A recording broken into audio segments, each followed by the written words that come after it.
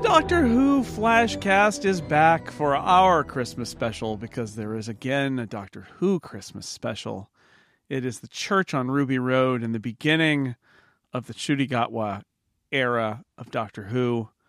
And I am Jason Snell, joined by my fellow unregenerated podcasters, Erica Ensign and Chip Sudderth. Hi, Erica. Merry Christmas. And hi, Chip. Eat the bones. Okay, so a Doctor Who Christmas special, right? I feel like it's got some jobs to do. I feel like, in fact, I saw that in one of the added, I think the YouTube behind the scenes, or maybe it was the commentary. I don't know. I skimmed through some of that.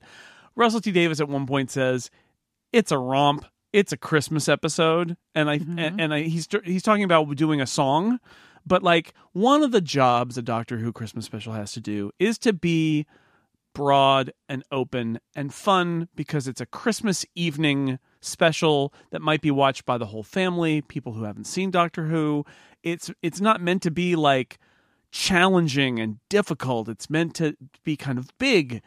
Also, simultaneously, this episode is your introduction to a new era of Doctor Who and a prelude to the forthcoming first new series of Doctor Who with Chudigatwa. So it has some very specific jobs it needs to do. And I think that we were talking about how the little 3 specials sort of had episode 2 was kind of just like a mid-season episode of Doctor Who. Like, you can do lots of stuff in the mid-season episode of Doctor Who. The remit is not quite the same as you're on BBC One on Christmas Day. And like, there's some rules there. So how do you think they did with the church on Ruby Road? Erica, did they make it? Was it broad and appealing and a good introduction?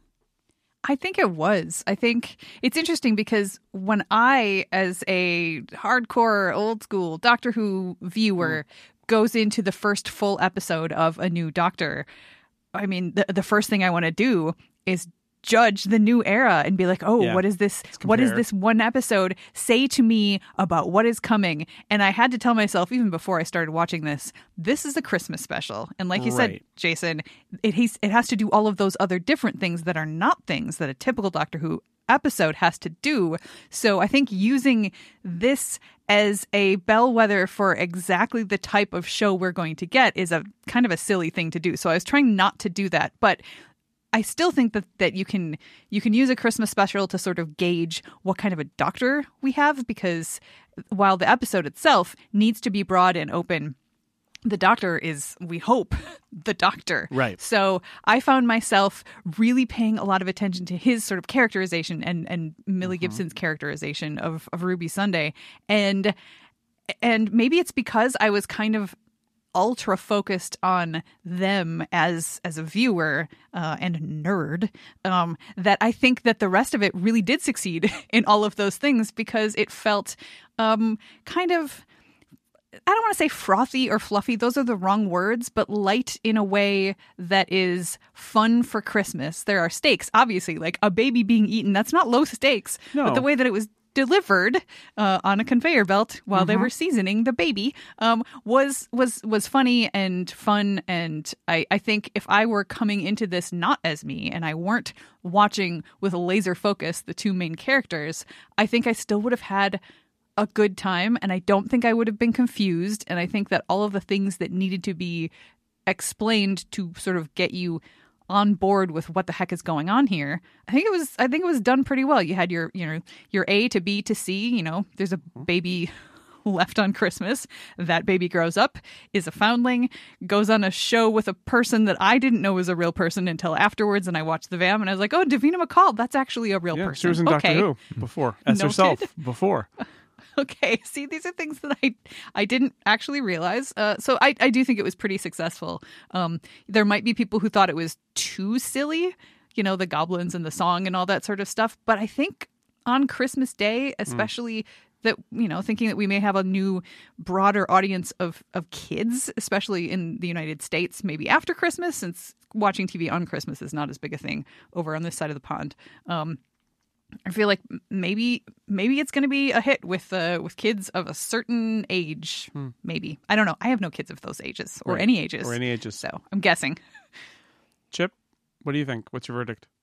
Starting with verdicts. I mean, we can change our minds as we go. We'll talk about it in more detail. But like the based on my premise anyway of should be big, a big crowd pleaser, also needs to establish the show for people who maybe, establish Shurigawa, establish a show from little or no knowledge. Before I answer your question, okay. I need to reach back into the history of Doctor Who. Longtime fans, old fans, and people who've gone on various pilgrimages will remember that once upon a time, Doctor Who had a story editor, and his name was Christopher H. Bidmead, and he gave us science. Yeah, he used to troll me on Twitter. Yeah. Later. That was after. Not while he was working on Doctor Who, because Twitter hadn't been invented yet in 1983. This is not Christopher H. Bidmead Doctor Who. No, this is the furthest thing from it. It's not, although I want to put a little footnote there because I think that the fantasy versus science, magic versus science thing is delightfully present in this episode. But yes, it's a goblins with a ship with like wings that floats above a cloud is what's happening here.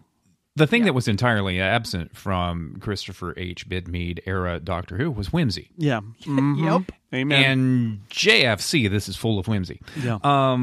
So I also was sort of having that right brain, left brain kind of moment here. RTD really put Christmas into his Christmas specials. Yeah. Moffat made Christmas a strong element of his specials. But I think RTD actually really, really tried to deliver on the classic BBC meaning of the Christmas special, trying to get you to come out of your food-induced coma. Exactly. And to pay attention. You've had some food and drink, and you're dozing off and the TV is on in the late afternoon or early evening, and wake them up, keep them awake.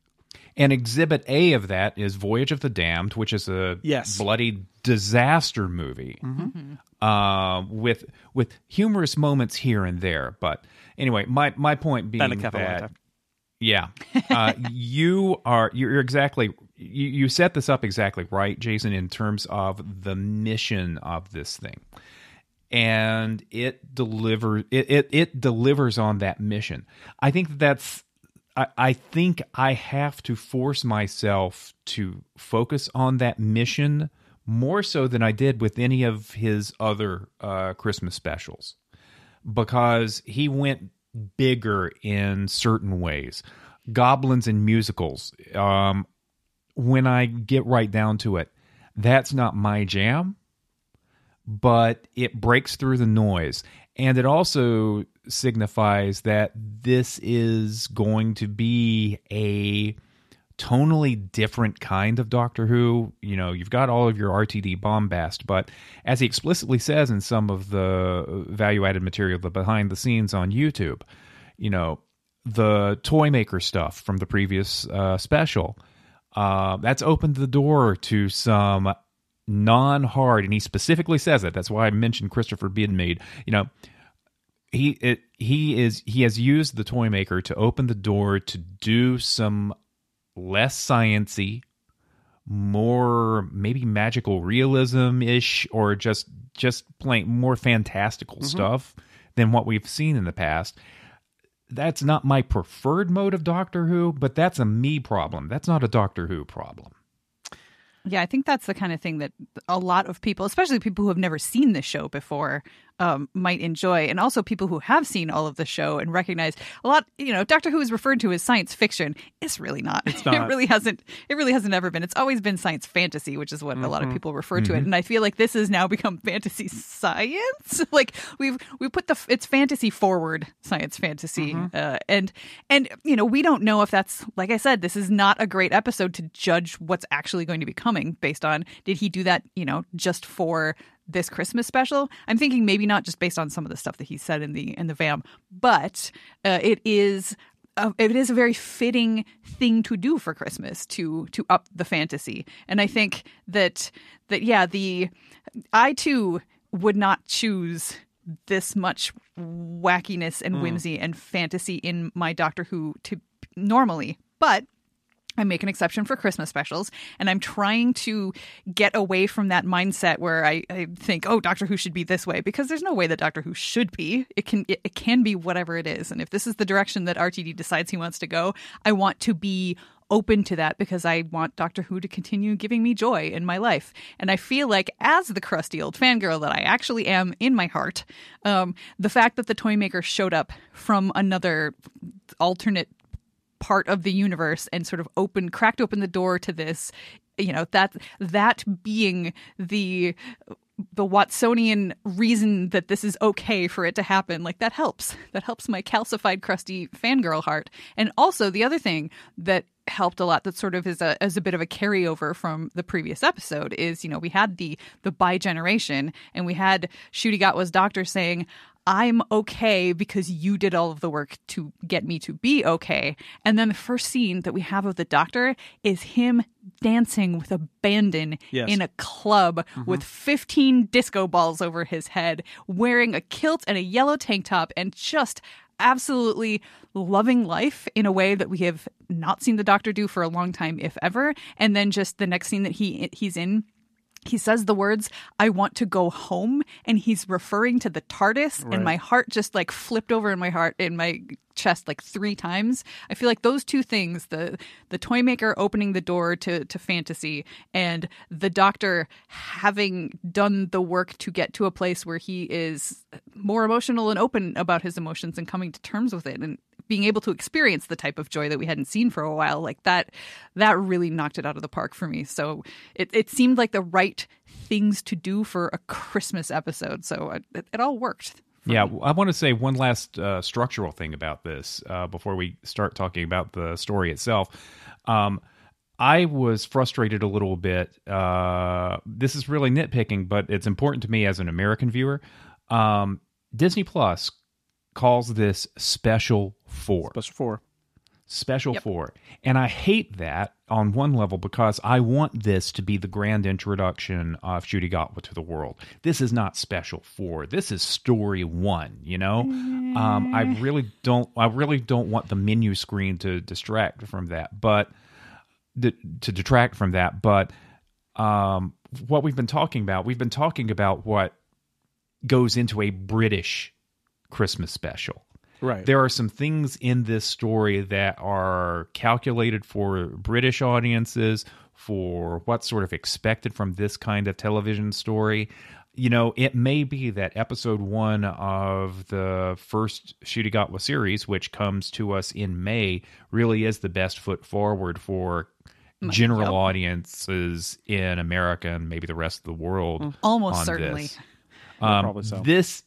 This isn't quite it, although goddamn, I loved Ncuti Gatwa in this one, and we'll get into all of that. But this is more epilogue to the old series than I was expecting, maybe, or it is just its own thing because it's Christmas. So it feels on purpose. I have been talking about TV for a long time, I realize, on podcasts and things. So this is a theory that I had a while ago. You guys are taking the crusty old fan podcaster mantle. Let me take the crusty old TV podcaster mantle for a second and say, sweet. One of the puzzling things about how television is made is that television is often made, at least traditionally, these days it's a little bit different because there's usually longer commitments made up front. But generally they make a pilot episode. And what I always found baffling about pilot episodes is that the pilot episodes are often constructed to show, every pilot episode is, in American television at least, is hoping that it will be the first of 200 episodes. Right, 150 episodes. And you make your money and you buy your house and with your swimming pool and you're good, right? Like that's the goal. And yet most pilot episodes set up the premise and are not representative of 149 episodes to come. Mm-hmm. They are completely unrepresentative. And I've never understood why you don't make a pilot episode that you can use as episode 5. And if you want to introduce the premise of your show, when you get picked up, you make that one episode 1 if you want to. But even then, do you want to greet people with an episode that's not representative? Because they may never watch again. And there are many examples where there are bad pilots that lead to good shows, and it's like, don't watch the pilot because it's not representative. I'm not saying that this was bad, because I really enjoyed it, and I think, to answer my own question, I do think it works as a Christmas special. I think it does the jobs it needs to do. But what I would say is, to jump on what you two were saying, this feels like kind of like the pilot episode of Shooty Gatwa season, where it's the Doctor has to meet Ruby Sunday and meet her family and learn about her backstory. And that's going to come back. It's not like it's non-essential. But if somebody tunes into season 1, episode 1 of Doctor Who in May, they're going to get the show, right? I mean, he'll be introducing her and saying, we're going to take you on a trip, which will explain it to the audience too. But the bottom line is, he's already met her. They're the stars of the show. They're in the TARDIS, and they're going to go off on an adventure, right? Like, I can guarantee you, episode 1, they will travel in space and time and have an adventure, because that's what the show is. And they won't have to do what this episode did, which is he has to meet her and explain, and she walks around the TARDIS, and that's all fun, right? But it's not. I kind of feel like you don't need it, and maybe even don't want it, if maybe your best foot forward with a brand new viewer is, here's the show. This is what the show is every week. It's these two people traveling. That's it. How'd they meet? Oh, well, there's a special that explains that if you want to go back. And you should if you like this, but you don't need it. This is the show. These two people in this box. So by that logic then, and I think I'm with you, the best way to kick off the first episode of New Doctor Who is a viewpoint character being confronted with a police box, and the Doctor and Ruby Sunday walk out of it. Yeah, could be. Maybe. Yeah. Or they're in the TARDIS and he explains, here, it's a time machine, here's how it works, now we're going to go somewhere, and they step out and they're there. We'll see what they do. Russell T. Davies has undoubtedly thought about this a million times over like 50 years, right? Like I think this is probably the thing he's thought about the most, single thing he's thought about the most in his entire life. But he did say how to do this. He did say, and I've mentioned this before, that the start of the new season is going to be when the Disney marketing really kicks in. Mm-hmm. Makes sense. To that point, I think that this is Special 4, and I think that the Disney Plus is absolutely right to call this Special 4, because I think it is more, like Jason said, kind of more of a piece, with those earlier things.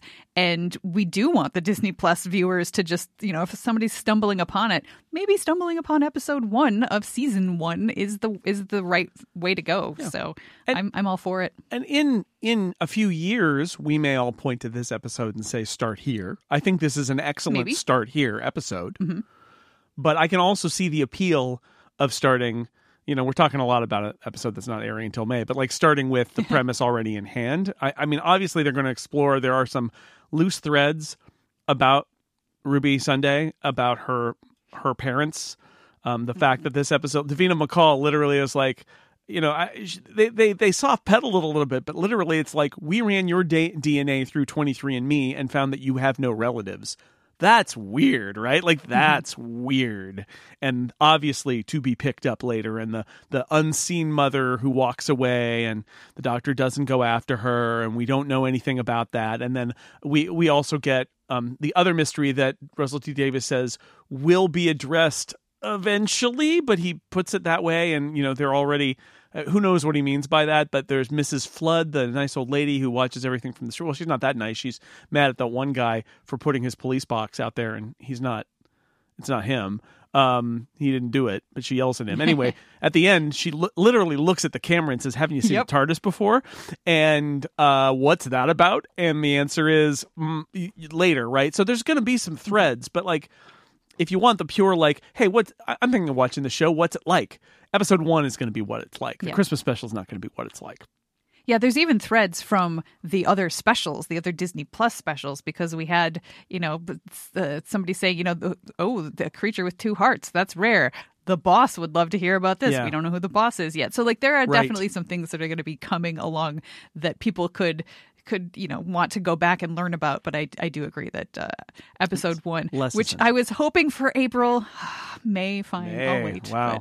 But I'm really excited. It's going to be here before you we know know it. It will. It will. So let's talk about Shudigawa. Let's. I do want to talk about goblins and singing goblins and all of that too, and science and magic.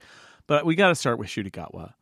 I am an old person, so I learned about the word "riz" from the story that it was the word of the year, and I'd literally never heard it before. And yet, unbidden, about 20 minutes into this episode, I thought to myself, Riz. That's what it is. That- Hey, I learned about I the see word you. because somebody told me that they learned that it was the word of the year. And I was you're like, even what's older. that word? Yeah. Yeah. Yep. So I think if one of the questions is, does this special establish the new Doctor as, one, a dynamic, interesting character we want to follow, and two, recognizably the Doctor, I'm going to take out my big marking pen and go, check, because and all of us old school fans have seen how you introduce a new Doctor in so many different ways, and there's so many brilliant ways to do it, and there's some weaker ways to do it.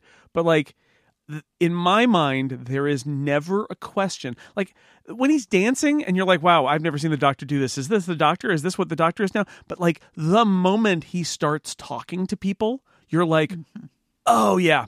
It's him, right? Like he's got it. He's got it. This is absolutely the Doctor, and that we, a version of the person we know, in that he's got his sense of adventure and curiosity and all of those things that we and intelligence and he's analytical, but he's also emotional. Like there's a lot of great stuff rolled in this character as portrayed by Shudigawa. You can see the connection. Check that box. And the other thing is like, is this character someone I want to follow? And yeah, I mean, I don't know if I don't know if I can follow him. He's moving so fast, but I will try. I will run through a wall trying to follow this guy because he's got it. Like it's just one of those things where you see it and you're like, oh yeah. I get why when he walked in the door and auditioned for the part, they're like, yeah, yep, that's it, because it is. They got him. And I've seen him in Sex Education, right? And he's great in that. But then I see him in this and I'm like, oh, yeah, okay. Like, I liked him in that. But in this, it's like, yeah, he's got it. He's absolutely got it. I have always struggled with youth in a Doctor. So I thought Christopher Eccleston was, that was okay. And then David Tennant came along and then Matt Smith. And I feel like I'm very happy that I had those experiences of struggling for, 2 to 5 episodes before I got used to those guys as the Doctor.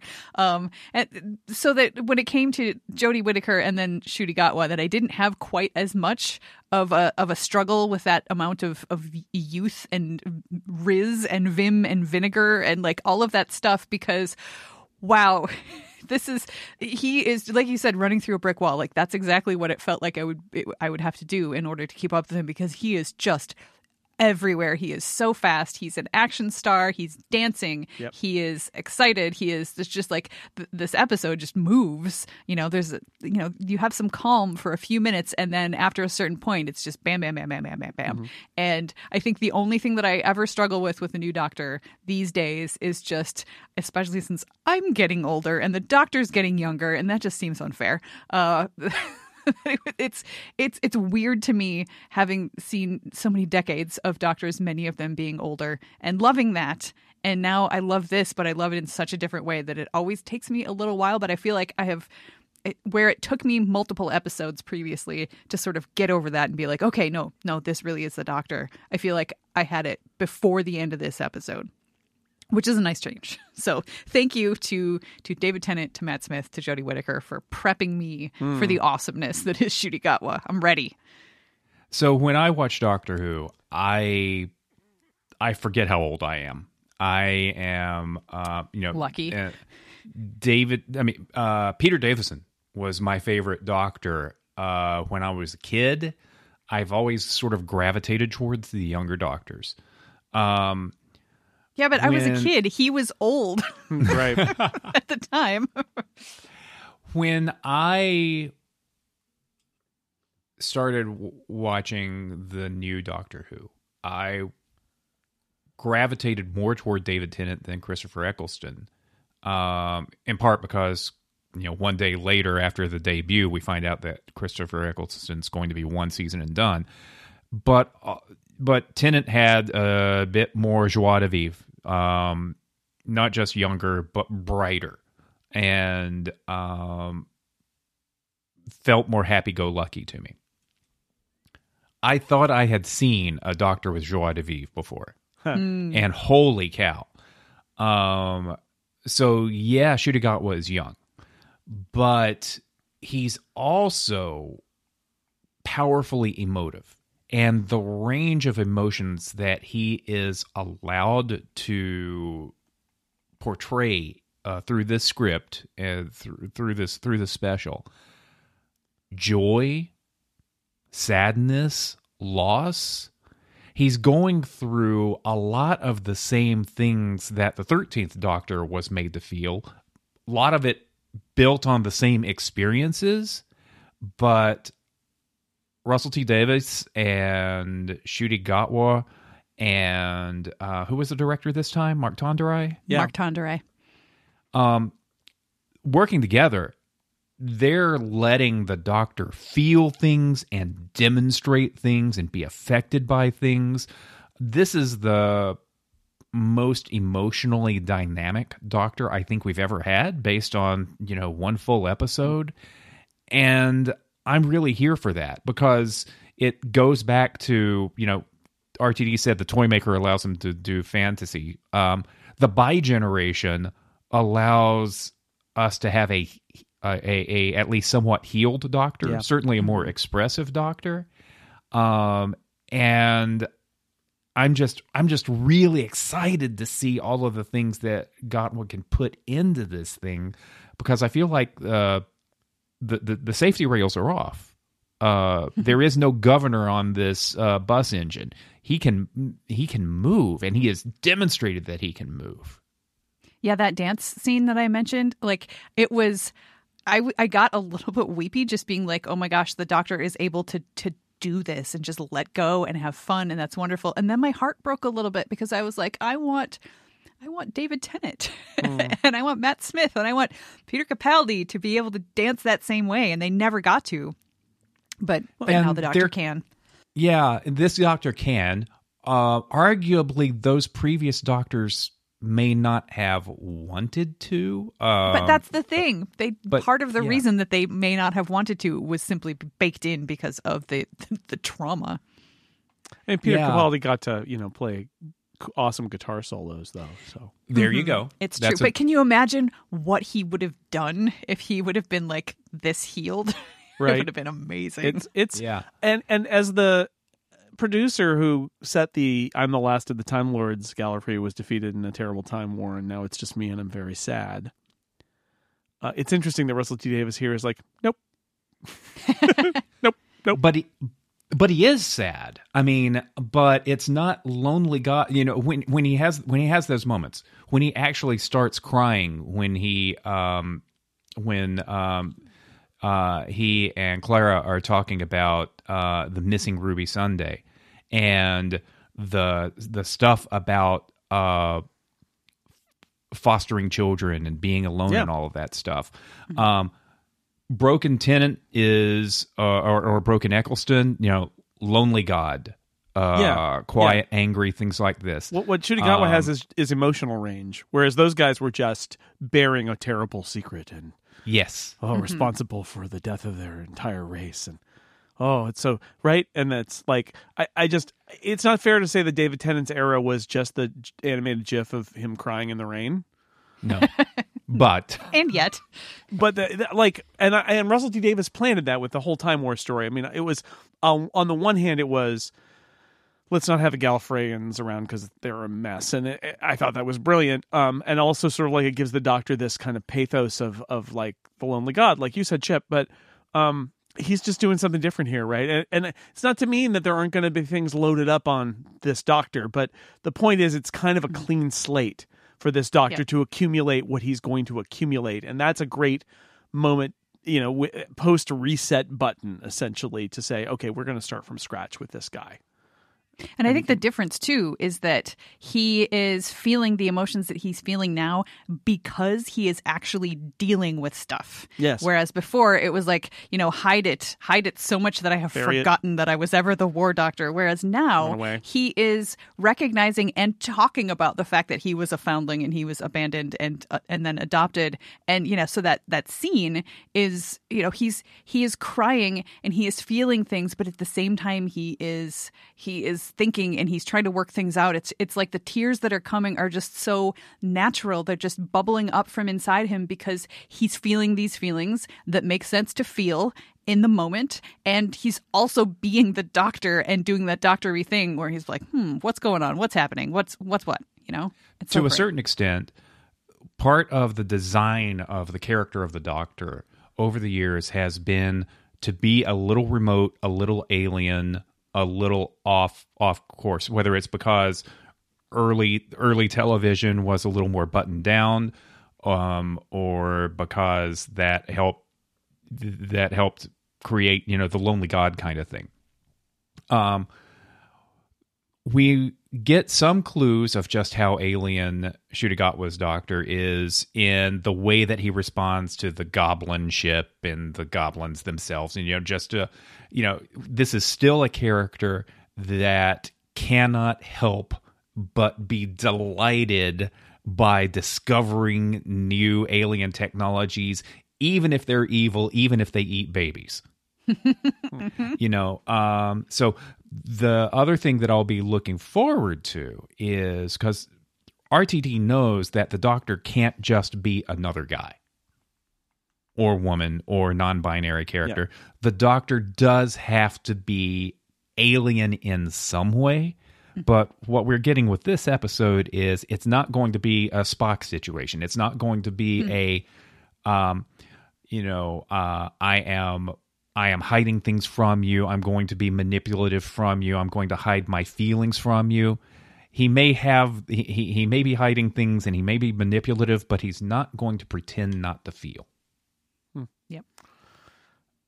Well, so I was already excited. The first special even convinced me that this was, the show was going to be able to do something really special when it came back as a regular series. And then spending a whole episode with Shudigatwa, it's like, yeah, okay, he's got it. Like this is going to be something to watch a season of and see how they play this character out over time.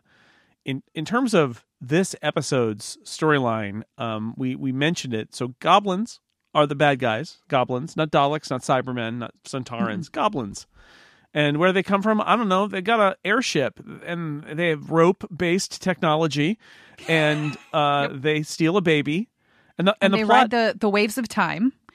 They ride the waves of time, and in fact, that the plot that I think Chip mentioned before, a fairly simple plot. The plot is the goblins steal a baby who's a foundling, and when they're thwarted, they go back in time and steal another baby who's a foundling, and then they're thwarted again. The end basically is how that works. Enough to hang this story on because there are twists and turns, and we're learning who Ruby Sunday is and who her family is, and what her story is, and so there's a lot of richness in that. It's Russell T Davies doing companion families, which I'll just point out wasn't a thing very much at all until Russell T Davies came in and said, no, the companions have families, and when they go away, it can matter, and it's been a trademark ever since. So we get a lot of that, but it's the template that we use to have some action and adventure, and a fun. It's not their first meeting, but it's a fun sort of like professional context meeting where she's holding on to the bottom of the rope ladder of the Goblin airship, and he's running along the roof line and jumping onto the roof ladder or the rope ladder, and then gives her one of his gravity gloves or whatever they are that are basically like it's like a psychic paper sort of situation where they can make it lighter or they can make it heavier, and then so that's the story we get, and there's fun adventure in that, and gadgetry and stuff, and the new sonic screwdriver, which kind of looks more like a remote control, a little flatter, but the Goblin thing, we get a song, including a verse that is sung by the Doctor and Ruby, as they're trying to delay and plot their escape with the baby who's been stolen. Which is, I'm sure there are, I'm sure the number of Is Nothing Sacred fans out there whose heads exploded in that moment. They put music into Doctor Who before, maybe not quite like this, but they certainly have. Christmas Carol, she sings. Yep. They hired a singer to be that part. Kylie Minogue is in Voyage of the Damned. There's plenty of examples of this. Gunslingers. Boy, that's The you're gunfighters. kind of Gunslingers. Not as bad as people say, by the way. Just throwing it out there. What if you've only read like Peter Hanning's book and it's the worst story ever made by Doctor Who? You should watch it because it's not that bad. In fact, it's actually kind of funny. Anyway, so not talking about Serial Z though. Talking about Serial Z. Sorry, British and Canadian people. Talking about music and it's silly and funny, and what I think what makes that song okay for me also is how bizarre it is, because it is goblins on Christmas Day saying, "Hey everybody, we stole a baby, yum yum, let's cook up the baby and eat it. We can eat it for days." And that is going out on Disney Plus and BBC One on Christmas Day, and that, to me, that's what makes it so fun, is that it's bananas. It's just like, it's not stayed in any way. It is the monsters on Doctor Who are singing a song about how they're going to eat a baby. It's wildly diegetic and musical-ish at the same time. Yeah. I have missed the. I'm way behind on Strange New Worlds, so I have missed the musical episode of that, which, as I understand, is straight musical. Straight right? up, yeah. Straight up. It's a straight musical. Very much like the Magicians or the Buffy musical, yeah. Yeah. This is, the music is in scene.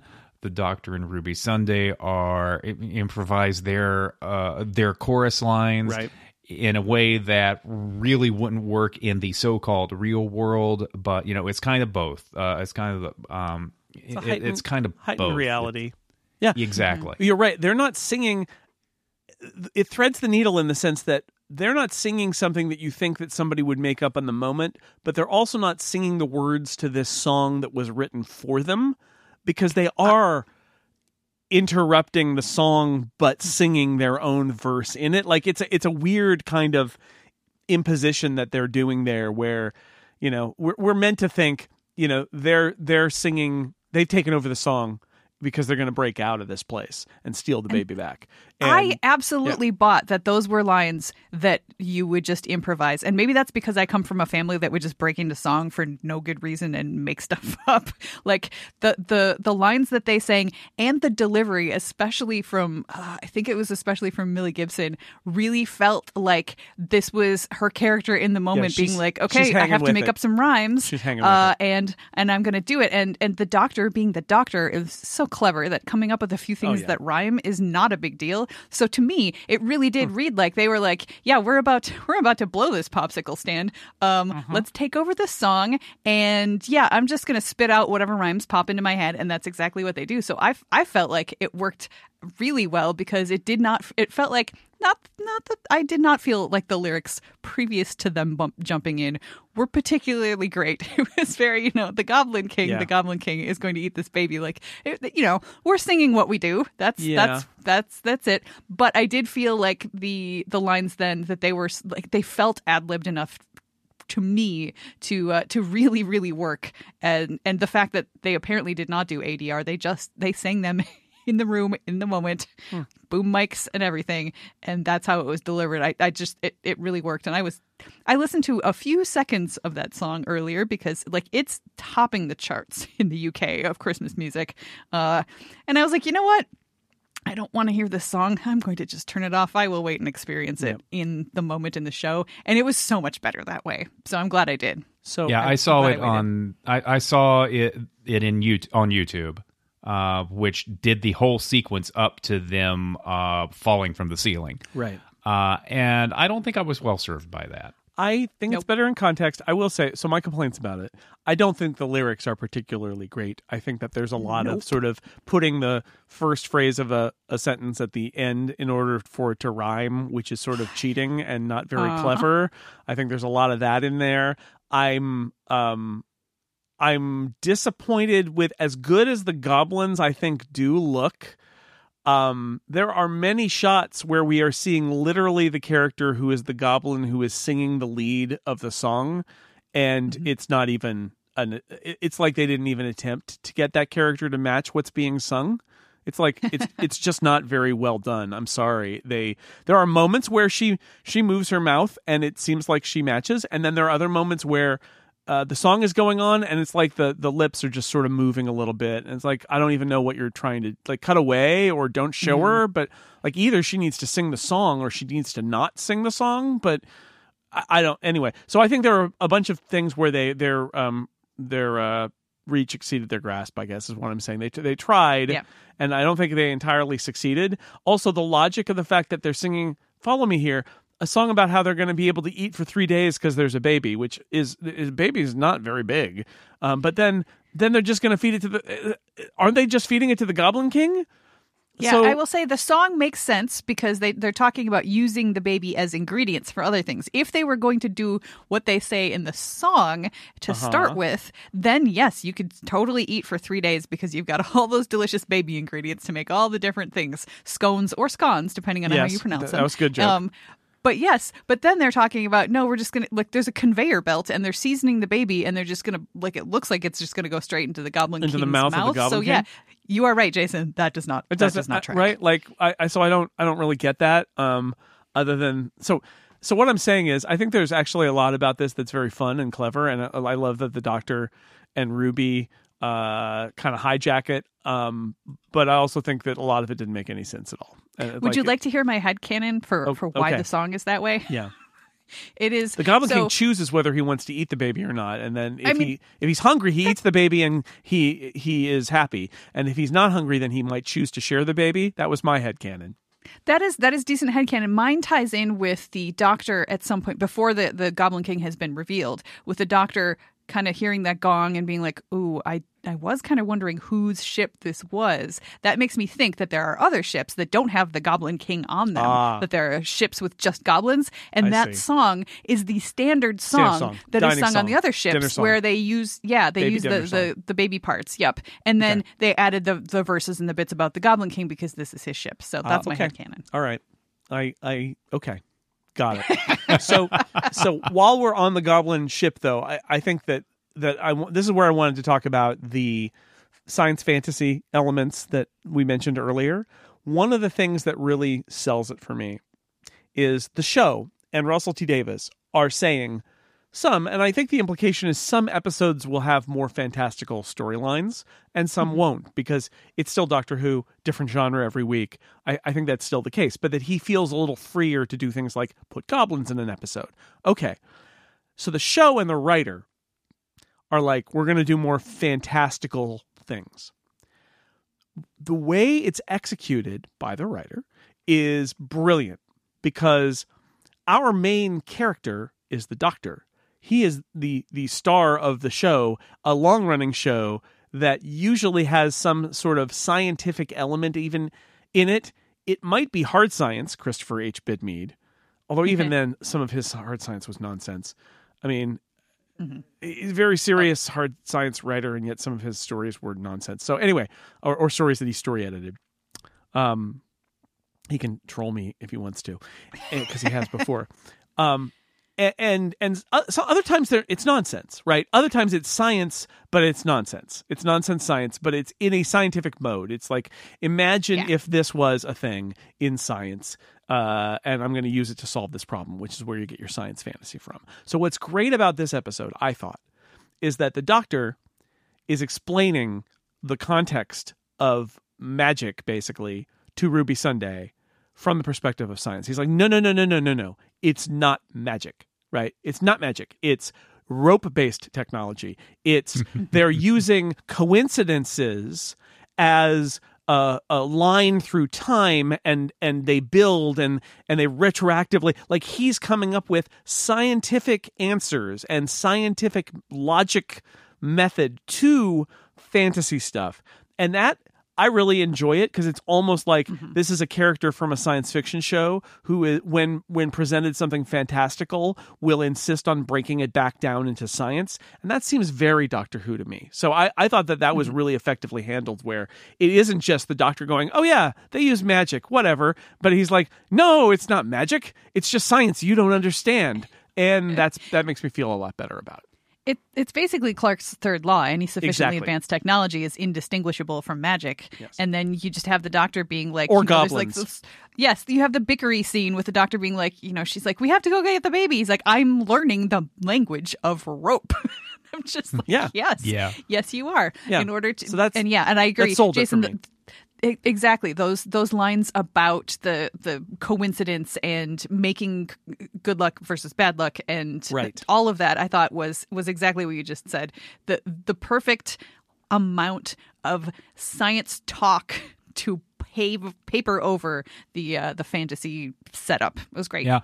Honestly, it reminded me of what the MCU did when they released Doctor Strange, and they had to sort of start easing the concept of magic into a science fiction superhero universe. Some hand waving about, well, this isn't really magic. Of course, a few movies on, they said, yeah, it's magic. That's not going to happen with Doctor Who.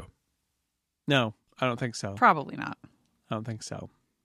By the way, when I took my shot at Christopher H. Bidmead, I was especially referring to Warrior's Gate, which is a fantasy story. Sorry, that's what it is. Anyway, and then there's one with vampires. Anyway, the hard science of vampires, though. They've got castles in them. Come on. Come on. So yeah, the I'm okay with it, right? Like I'm and we've talked about this on many occasions in the past. Doctor Who is this the genre machine, the idea that it is an anthology series, but with an ongoing set of main characters, which is very special and unusual, and that one of the things that makes it great is that it can do different kinds of episodes and different kinds of genres, and that's okay.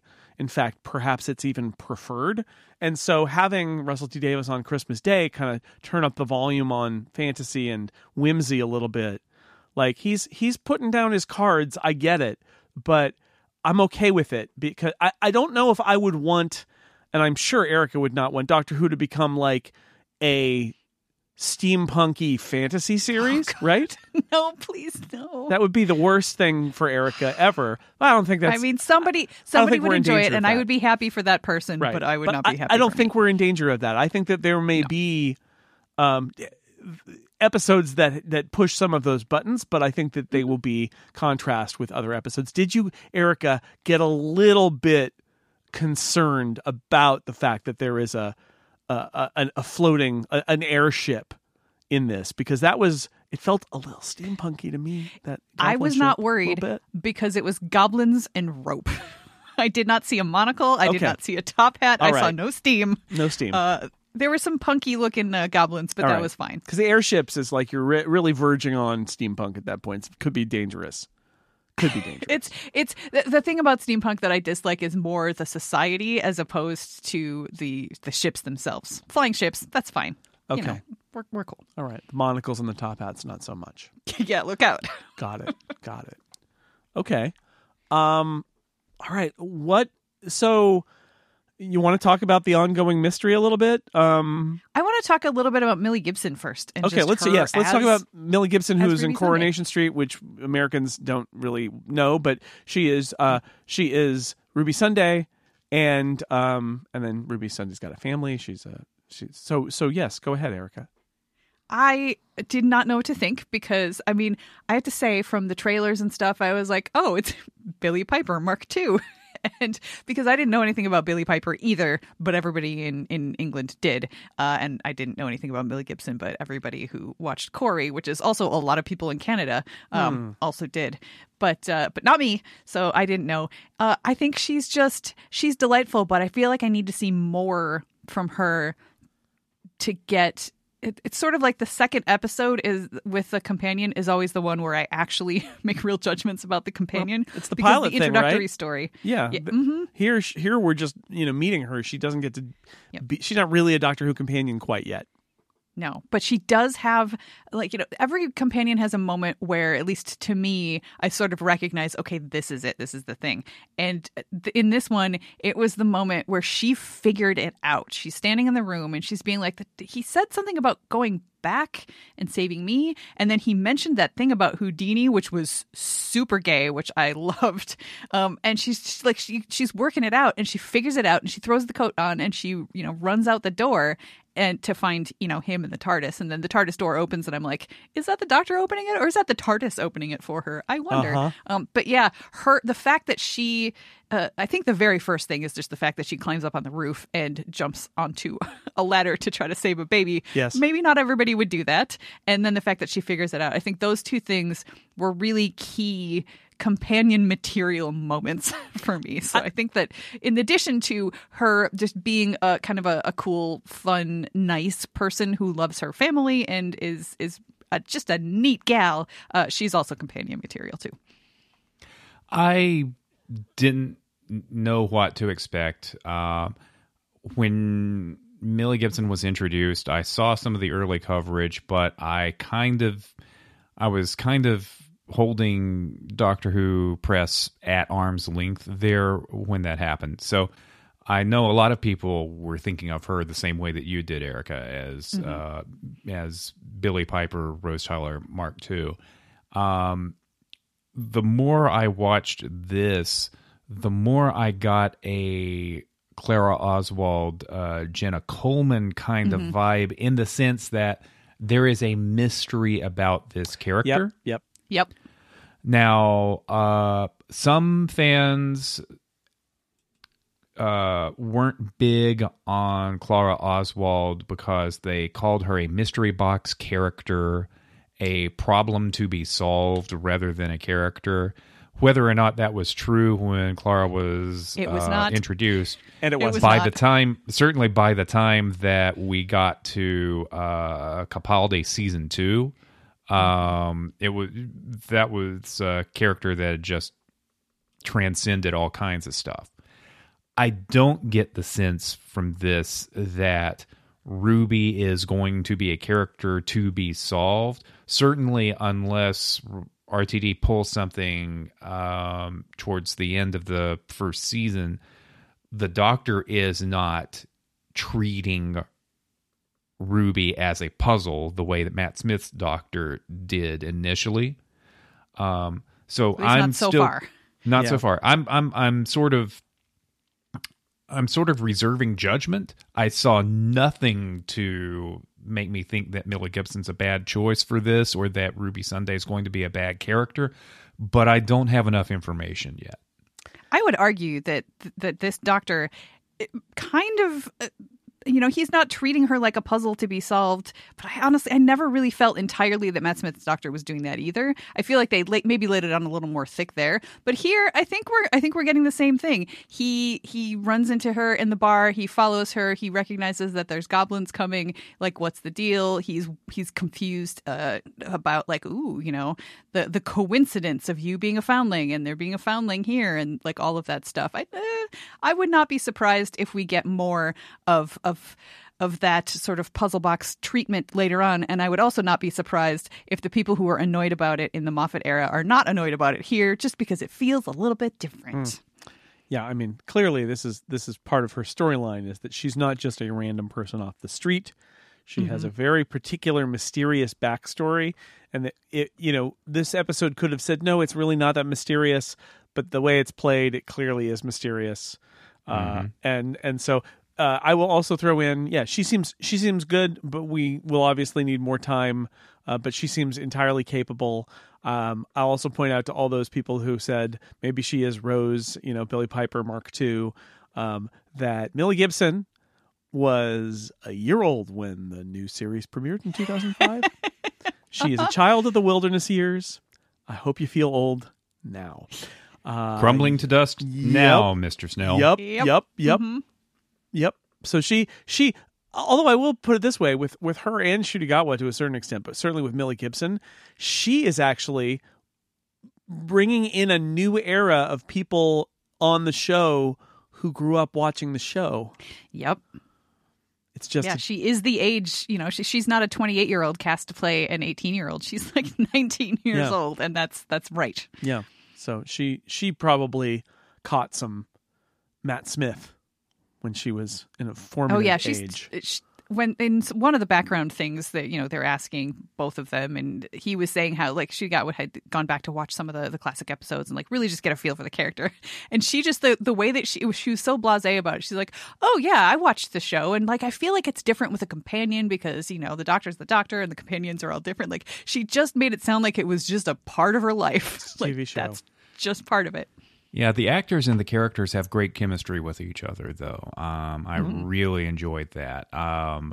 The Ruby's enthusiasm and she's a woman of action.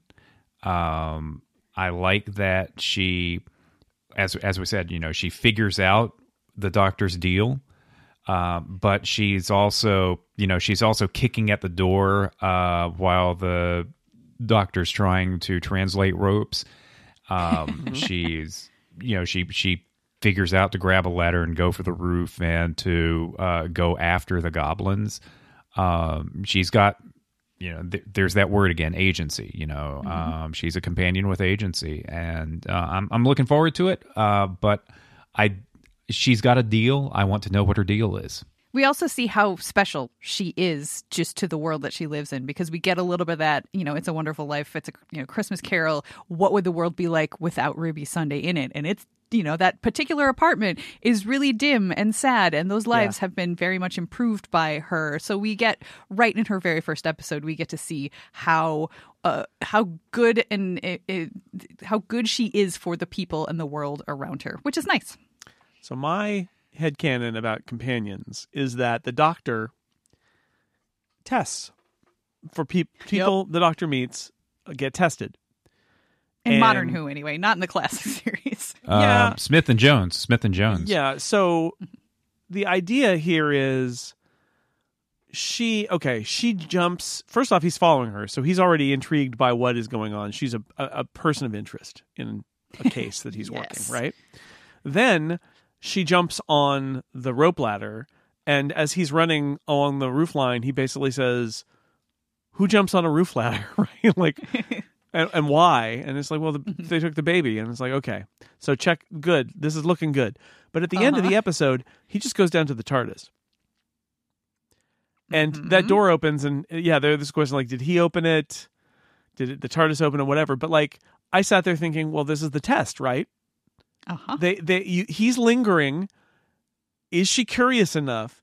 Can she put the pieces together as we see her do about that he, I mean, he wasn't super subtle when he's like, no. Time travelers are great. They're awesome.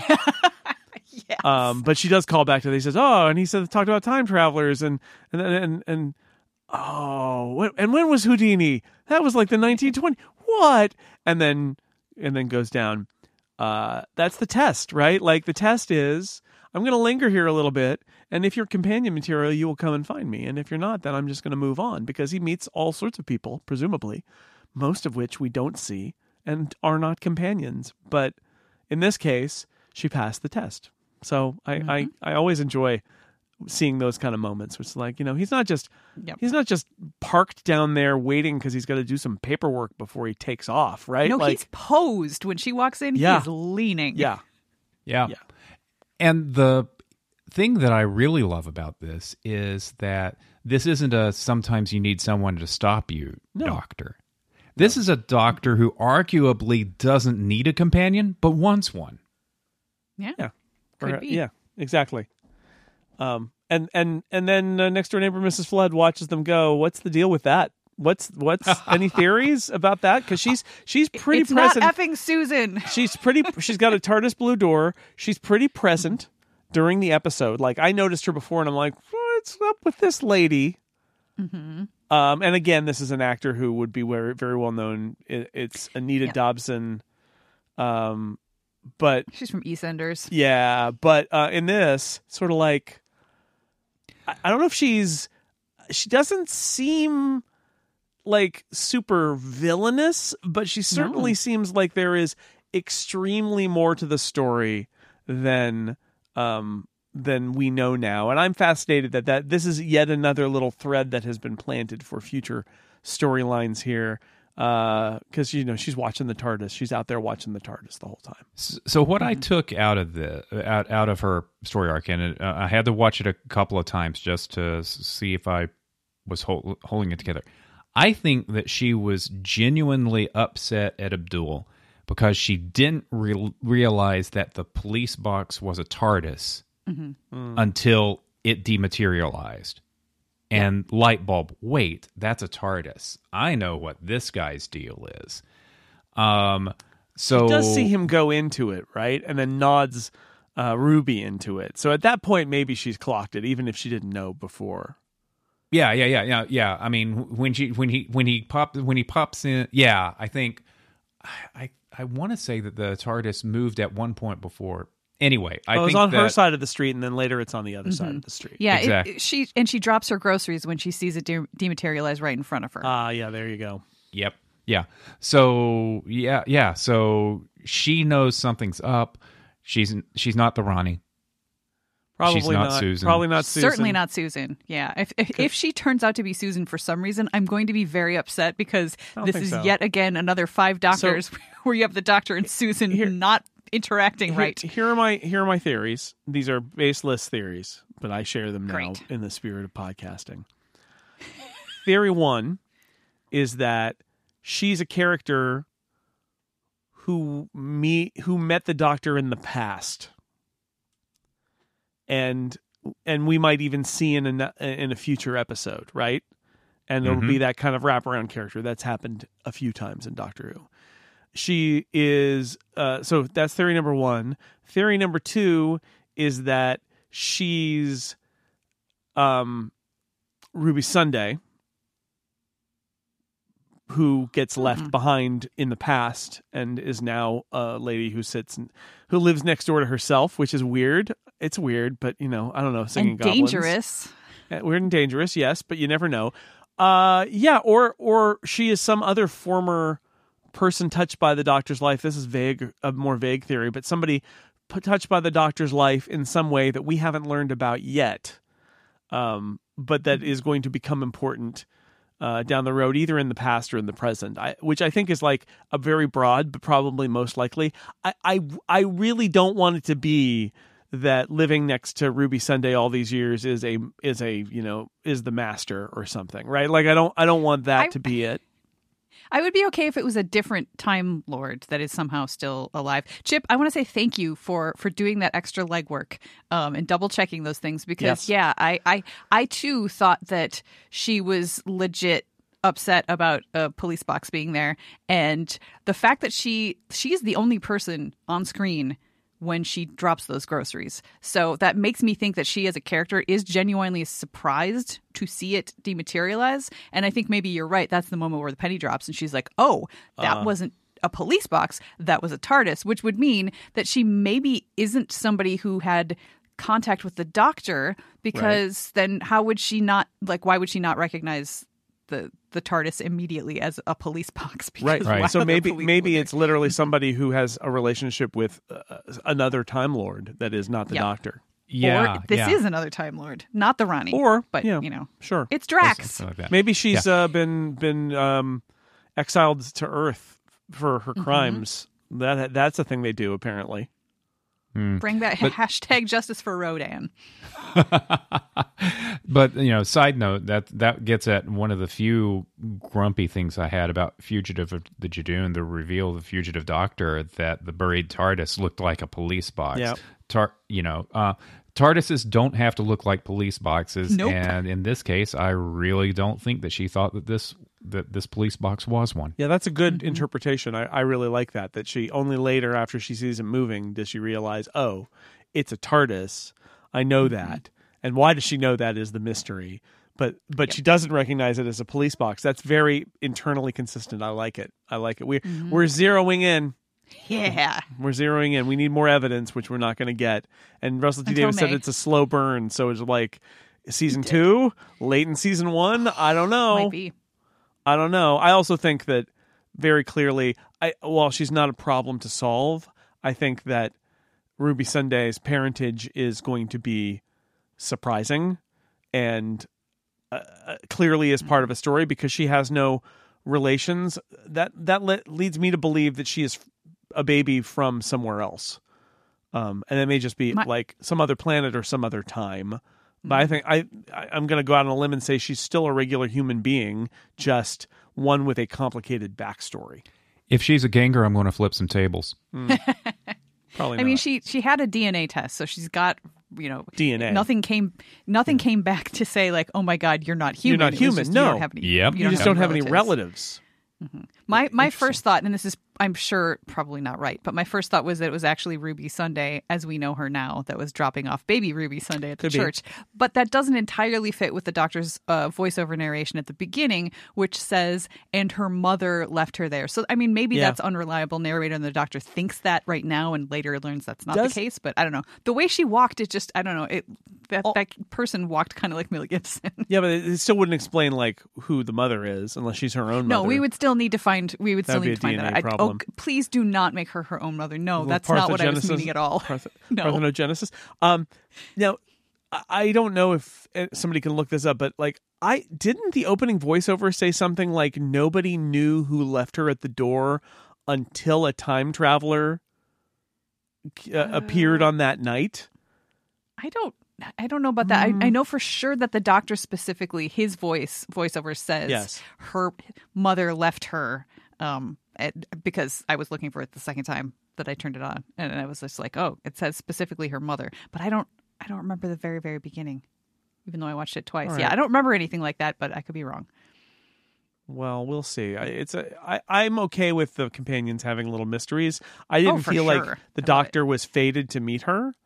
And she seems to be just a person. And I'm okay with that. And, I was honestly okay with Clara too, even though that was a case where she got the number from the mysterious woman who turned out to be Missy. Clara was still Clara, right? Like, in the end. What have we not mentioned that we should talk about in this episode? Murray Gold. Ah, yes. Murray Gold. There's a lot of him in this episode, isn't there? There's so much Murray Gold. I guess. I don't know. I didn't notice. I don't pay that much attention to the music. To me, this just felt like a Doctor Who episode. And I mean, the song itself stood out. And to me, it stood out as a song where it's like, yep, this is a song where the lyrics were written by the showrunner and the music was written by somebody who is not a pop songwriter who scores TV shows. But that was the only part that I actually really noticed the music in. So take it away, guys. The running criticism of Murray Gold was either of him or of the sound mixing folks back in the day, was that the music was so loud and bombastic that you couldn't hear the dialogue. I kind of felt that this time. Again, heightened Christmasness, but the last 3 specials were nice and warmly nostalgic for me. This one, I was like, I really wish we had a different composer. Honestly. I had a moment. I don't mind Murray Gold at all, but I did have a moment when I realized what I was expecting from Murray Gold, because I was looking in the Doctor Who, what's it called? The behind the scenes that's only available on iPlayer Air, which I had my people. Doctor Who Unleashed or something like that? That's what they're calling it. Yeah, okay. I had my people in Britain report back. I obviously couldn't see it, but I had my spies report back. And when you're there's a scene from the first episode of the season. They put a little scene at the end of the episode, like how Star Trek does. It's a standard thing. What I realized is, if you're just scrubbing through trying to find that scene, like, my brain told me what I was supposed to expect if I had hit that scene. And I realized my brain was expecting completely bombastic Murray Gold music. That like the difference between a behind the scenes thing and a clip from an episode is the clip would be wall to wall with Murray Gold music. I like Murray Gold. Sometimes he's a lot. I mean, I guess that's the end of it. Sometimes he's a lot. Sometimes I think maybe he does a little too much. And this felt a little like that. I loved Sagan Akinola on series 11 through 13. He would not have been the right person for RTD Doctor Who. He especially would not have been the right person for this episode. But it was a lot. It was an awful lot, and I think Murray Gold minus 10 dB, maybe. Yeah, I was also searching. I feel like there was not as strong a. This is the new Doctor's theme. I felt like I got more of that at the end of last episode than I did of this one, and I think it's just sort of waiting for that. I don't know. And maybe that's, just my feeling about this one in a nutshell. This was a lot of RTD. This was a lot of Murray Gold, and this was a lot of Christmas. And I hate thinking of myself as wanting the dials turned down a little bit. It makes me doubt myself. It makes me feel like there's a Christopher H. Bidmead in me trying to get out, and that terrifies me. But it was a lot, and it's not quite what I want for the regular series when it comes back in May. I will be interested to see if it is, a lot of things were big and bombastic because this was a Christmas episode. Was the music part of that, or is it just going to be all bombast all the time? We will find out in May. Yes, we will. Well, I think that's a good place to leave it until May, unless there's anything else we need to address in the meantime. I'm quite sure that certain podcasts like Verity and 2 Minute Time Lord will be able to expand into things. We've got to do something to fill the next 5 months. I suppose so. Those are podcasts that don't tend to only release an episode when there's a new episode, but instead also will talk about things at other times, which I find fascinating as a concept and foreign. But yes, dear listener, we are going away until the new series starts in May, but you can tune into Erica and the many other wonderful people that are on the Verity podcast. You can tune into Chip. It's just Chip at the 2 Minute Time Lord podcast. And I believe this episode comes out before Radio Free Skaro this week. So, that's an obscure, your husband's obscure Doctor Who podcast, Radio Free Skaro. Yes, little known after Canadian you've listened podcast. To this one, obviously. You could pick that of course. one up if you wanted. Yep. All right. We'll be back in May. Thank you, everybody, for listening. Thank you, Chip. Thank you. Thank you, Erica. Thank you. And Merry Christmas, everybody. Doctor Who Flashcast on the